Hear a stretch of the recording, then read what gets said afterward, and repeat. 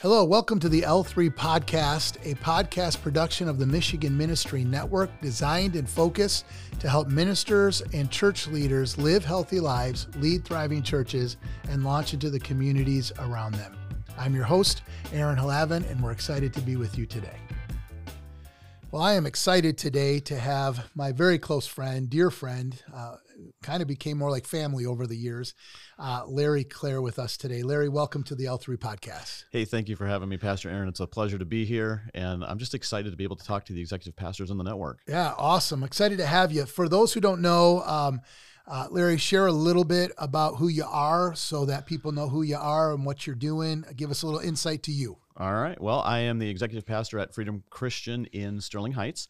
I'm the former kids pastor, and I have been on staff there for 13 years. 10 of those years, I was his lead pastor, which was a blast. Yep. Learned a lot from you, yeah. And been in ministry overall for about 24 years. I'll just encourage you, Larry. You're the only staff pastor I ever had in all my years that I never had a complaint about. So just know. So don't mess up now on this podcast. Okay. That's a good thing. It's great to have you on here. You mentioned you're an executive pastor, and one of the things that happens in churches, we have defined roles. Lead pastor is the lead pastor, the vision caster, the leader of the church, the shepherd of the church. You have youth pastors, kids pastors as you serve. Those roles are clearly defined. Worship pastors, young adult pastors, all those kind of things. The executive pastor is really an administrative role of the church.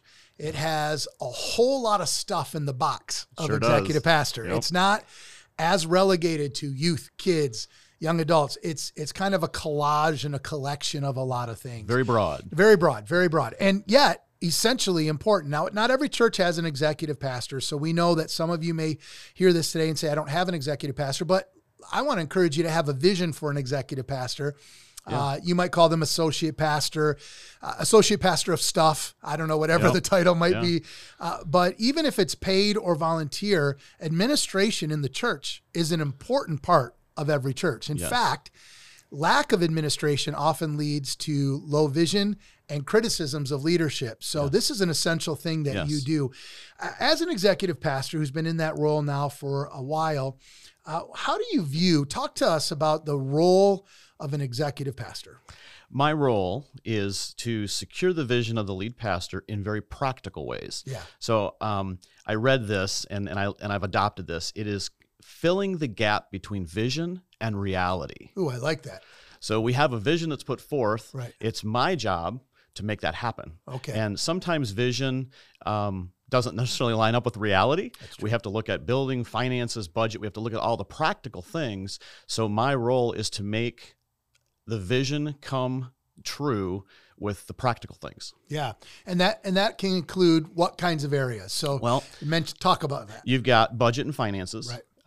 You've got recruiting. Yep. Do we have the right team in place?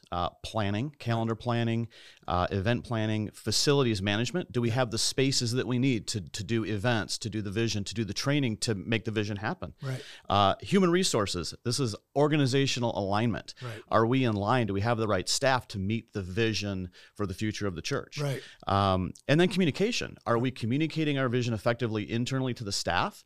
And are we communicating our vision externally to the congregation and to the community? Right. So those are all things that fall under me. Right. And I know that different churches are different with an executive pastor role. Some are more business oriented. Right. Some are more, assistant pastor oriented. Right. I don't speak a whole lot. I'm more on the business side, the operational, kind of like the CFO, CIO kind of deal.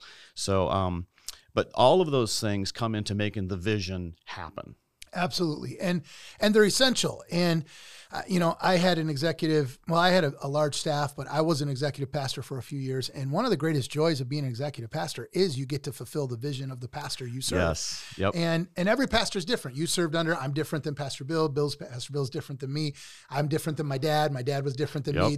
You have those different things, but the role of an executive pastor doesn't change even if the pastor changes, because the goal is to fulfill the vision of That's right. the lead pastor. The Talk lead about pastor. that. So that can be one of the challenges of being executive pastor is not overstepping your bounds. That's good. Talk about that. My job is to lead from the second chair, and I have to be good with that. And some people are really good at that, and some people aren't. Some people want to lead from the first chair. Right. So you've got to be okay with leading from that second chair. Your job is to support the lead pastor.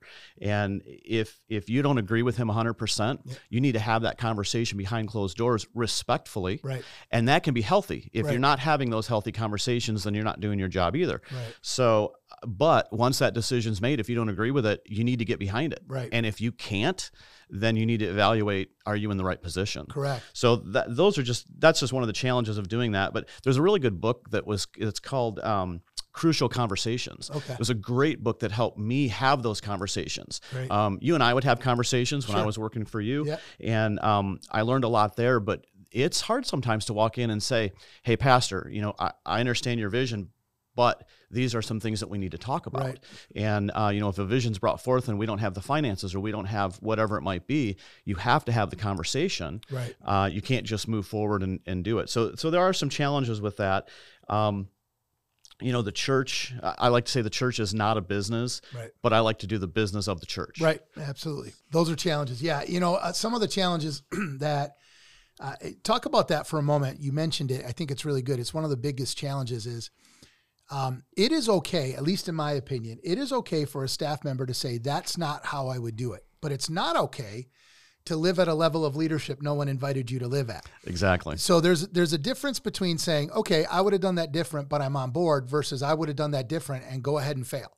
Yeah. Talk about that as an executive pastor, that tension between, hey, it's not how I would do it. It's not how I would naturally approach it, but it really doesn't matter. And I'm never going to live at the lead pastor and say, if I was the lead pastor, here's how I would do it. It's more of a decision versus a philosophy against the pastor. Does that make sense? Yeah, it does. You have to, if there's something fundamentally wrong with the decision that he's making, obviously you have the responsibility to protect the church, protect the people, protect the finances. And we're not talking about moral things. We're talking about business literature, not moral or ethical things. We're talking just vision things, right? So, if a vision is brought forth and you're like, well, I'm not sure about this, or the one I hear from seasoned pastors, I hear this a lot, staff pastors, is, well, that's not the way we've done it in the past. Right. Or we've done it this way. Right. And I've served under you. I've served under your dad. Yeah. Bill Bess is our lead pastor now. Yeah. At former churches, I've served under several different lead pastors, and every one of them have a different style. Right. And you have to just understand that the style of that lead pastor might not be your style. Right. You might not agree with everything they say or how they do certain things. Your job, you're there to support him. You're there to bring that vision forth. To bring your emotions into alignment with the vision of the pastor. Yes, and if your emotions are out of alignment or your attitude is out of alignment, you have to figure out how to get that back in alignment. Right. And it's like I said a few minutes ago, if you can't get that in alignment or you fundamentally disagree with the vision of where the lead pastor is going, you need to evaluate your position on that staff. Absolutely. And you need to have a very frank conversation with your lead. Yeah, absolutely.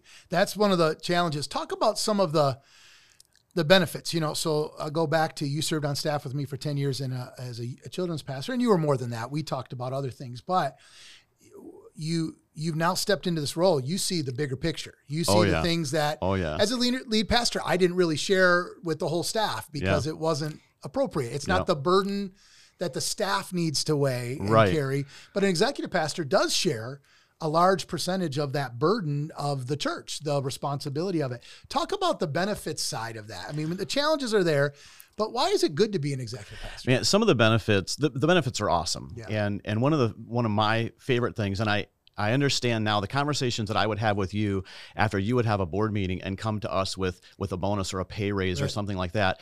The excitement in your voice, I understand it. Yeah. And I love to be able to go to the support staff and say, hey, the board wants to bless you, or hey, we're going to do this, or hey, we're going to do this. The other thing I really love is I love being in on the ground floor. Of vision. Be in the room with the conversation. Yeah, we sit down at a coffee shop and we say, hey, what are your thoughts on doing this? Or, what if we went there? Right. It's like, man, that's really exciting that you want to do that. Yeah. So I get to hear all of that beforehand. Right. And not only that, but the excitement comes when I get to provide what's needed to make that vision a practical thing. Right. So I get to pull the team together. I get to look at the finances. I get to put the budget. Yeah. So I get my fingers in it, and then we get to present that vision. Right. And I've already heard it, and I own it. It's in my heart, and I get to communicate it at a level that other staff members don't understand it because they haven't seen the numbers. They haven't had those coffee shop talks. Right. And I think that's one of the biggest benefits, one of the biggest perks for me is I get to have that vision before anybody else does. Right. It's selfish. I get to hear it before anybody else. But and it's also fun. It's kind of cool. Yeah. You have ownership. I think it's ownership at a higher level. Yes. You understand why things are happening, the purpose of it, how this piece fits with this piece, why the kids ministry didn't get this yet, but the youth ministry got this, but why that will benefit the kids ministry in a year. Yes. And they'll understand it. But right now, this is, it's the big picture. Yeah. Every staff member has a piece to the puzzle. Right. And they bring that piece and they insert it in the puzzle and it makes the picture. Right. But I'm standing back and I get to see all the staff members and what pieces they're holding. Right. And we get to put that whole puzzle together. It goes back to something that you used to say a long time ago. Yeah. You would see the pieces in the air and you would grab them and pull them down and assemble the puzzle on the table. And now I'm in that position. I get to see all of those pieces. And as they come together, it's just great to be able to have that vision happen right in front of you. Love that. Love that. So one of the things that is a dangerous thing for executive pastors, and I'm not saying that this has happened to you, but I know it happens, is executive pastors, because they're working so closely on behalf of the pastor, oftentimes they become the person that everyone goes to with complaints or criticisms, or even puffing you up, or, you're doing this and you're doing that. Yep. How does an executive pastor stay healthy when leading from the second chair to not let your ego go, to stay healthy and keep yourself in that spot? It's really easy with my personality. It's really easy to just make those decisions. And with my current lead pastor, he is very hands off in my position. Right. He has said, "You're the executive pastor. These are your responsibilities. Take care of it. I'm not going to interfere." Right. And I love that. Right. But at the same time, if you have the wrong personality in that second chair, they can overtake or try to overtake what the lead pastor's doing. So I'm always checking my attitude. I'm always making sure that I'm not acting more than who I am. Right. And you're right. People come to me and they say, "Hey, what about this? Pastor did this, or Pastor did that, or so-and-so did that." And I'm like, you know what? That's a conversation you need to have with him. Right. That's not a conversation you have with me. Right. If it's about building, budget, finances, something like that, I would be more than happy to have that conversation. So you just have to be really careful that you don't take on that responsibility for something that you're not responsible for. You're not the representative of the people to the pastor, and you don't want to poison your own well. Exactly. A lot of people poison their own well. And staff, you can let that ego go to your head. And that's that phrase I always say, I never lived at a level of leadership no one invited me to participate. Yes. Yep. And as an executive pastor, you have not been asked to be the lead pastor. That's right. So don't put yourself in that role. I don't want to be the lead pastor. Right, you don't want to be. And by the way, executive pastor is also good because the lead pastor still has to deal with the ultimate junk, and you can pass that off and still be an executive pastor. That's the beauty of leading from the second chair. Yep. It's really good. Larry, what are some practical resources or relationships that are important to keeping an executive pastor to be effective, or helping them to be effective in their role? There's a lot of resources out there, and there's more and more available now for executive pastors. It's becoming more of a thing now, and it's not just for large churches. We're seeing smaller churches have some sort of an executive pastor to help with the business end of things. Right. And so here I'm going to give some real quick advice is, if you're coming into an executive pastor position, or if you've been put in that position and you have a strong theological background, go get some business training. Right. Take some business classes, read some business books. Good. If you're coming into the executive pastor position and you have your MBA, but you don't have a heavy theology background, go read some books, take some training, do MySOM, get credentialed, or upgrade your credentials, because you need both of those. You need a business background, but you need the theology and the biblical knowledge and the relationship with God because you're there for people. Right. The church is not a business. Right. It's, we're running the business of the church for the people. So there's a website called xpastor.org. Mm-hmm. It's a pretty decent site. It's got a lot of articles and things on it. It is not an AG site. Right. So, filter it as you read through that stuff. But there's just a lot of different things. Podcasts. There's tons of podcasts out there.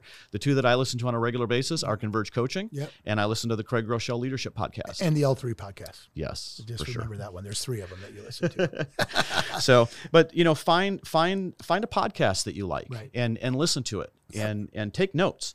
The other thing, network. Yeah. Network with other executive pastors. Yeah. We've got a cohort group starting up the third Tuesday of February at 7 p.m. Yep. I think the network's going to get the information out on that, on how to do that. So we've got that coming up. We're gonna meet with the executive pastors across the network. Yep. And it's not just a time of chewing the fat. We're going to have some teaching. We're going to have some information swap and things like that. And we did council lunch last year for executive pastors. We're going to do that again this year. So and Larry's overseeing that, and we'll just gather together, and it's a time to fellowship, talk, and connect. Looking forward to that. Yeah. We had a great one last Network Council. Yeah. We had a great time, great people, great food, and I had made some really good connections. Yeah. So the other thing is network with people in your church and in your community. We've got a guy in our church who's an HR guru, and I'm always asking him questions about HR. Yeah. Hey, can you help me with this? And he's helped me with our employee handbook. He's helped me with some onboarding and offboarding that we've done. And but now, if you're going to network with people in the church, be really careful that you don't divulge information that you shouldn't be. Right. So, but also network with people in the community. Yeah. I've connected with a couple of guys in our community. One of them is an insurance expert, and I call him, and he gives me advice for free. I don't have to pay for it because we're friends. Right. So it's amazing what a steak dinner will do to create friendship. Yes, exactly. The other thing is read books. Yeah. I'm reading about a book a month right now. Right. And the trick is I don't have time to sit and actually read the book. Right. So I buy the book and then I get the audiobook. Right. So on my hour drive to the network office, I chewed away an hour's worth of time on a book. Right. But then I have the actual book where I can highlight things and go back and reference it later on down the road. So those are just a few of the things that I would encourage, an executive pastor to do to resource and to learn. Right. But always be learning. Yeah. Always learn more. You can always learn more in your position. You have to become the skilled craftsman or woman of your role. Yes. And I'll be honest, a lot of lead pastors don't know how to use an executive pastor or an assistant pastor. I didn't when I first had an executive pastor. I didn't know what I was doing. I didn't know how to use that role. I do now, but I didn't then. Yeah. And so understand also that you are working with your pastor to develop that role, to create that relationship, and that takes time. So become the expert that you can be for you and allow your pastor the grace to help develop them so that it becomes an effective thing. Yes. An effective executive pastor role is beneficial to the church. It can also be one of the worst things a church can do if it doesn't work well. Yep. Larry, as we conclude this, and I thank you for your wisdom, any other advice you'd like to give executive pastors or lead pastors who are listening to this right now about this concept? I have one more piece of advice, and this is something we've been talking about as a staff, and it is if you can get really caught up, and this is a drawback. This is one of my weaknesses, is I can get caught up in the day-to-day operations of the church, the HR, all of that stuff, and I can forget to take time to spend with the Lord. Yeah, right. And if we're not spending time with the Lord, we don't have that overflow where we can minister to our congregants and do the job that God's called us to do. Yeah. So I think that's one of the most important things. Business side of this only. It's very easy to do that. Yeah. It's got to be watched. And even beyond that, as an executive pastor, I'd add one more thought. See if you agree. You also have to be relational with those you lead. For sure. If you just lead from an authoritative standpoint, you won't have the respect and the buy-in. Yeah. You win people's hearts and you get their hands. Exactly. And if people aren't on your heart, they're on your nerves. So as an executive pastor, remember not to become the only time you interact is when things are bad. Right. You have to learn to interact when things are good too, so that those bad moments can be growth moments, not just corrective moments. You don't want to be that guy where it's like, I got to go see Larry. Yeah. I want them to say, hey, I need to go see Larry. Right. Or I want to go into their office. I spend a lot of time, just like you did. I spent a lot of time in our staff's offices. Yeah. Go in and sit down, have conversations. Important. And if you don't have those relationships, when it comes time to, either cheer or make corrections, you don't have the buy-in. Be the man or woman, an executive role that knows the hearts and knows the lives of the people you lead, so that in those corrective moments, they're more ready to respond. Yep. So Larry, thank you for being on the podcast. Excellent. We're so thankful. Encourage you to be a part. If you're a lead pastor or you've heard this and you have an executive pastor, full-time, part-time, no time, just whatever it is, have them be a part of the cohort that's coming out. Also look to Network Council for a launch. Larry, thanks for being here. Awesome stuff. Hey, thanks for having me on. It was great to be here. Thank you. Thank you for joining the L3 podcast. We pray that it has been beneficial to both you and your ministry. If you would like to know more about the Michigan Ministry Network, please feel free to visit mmn.ag.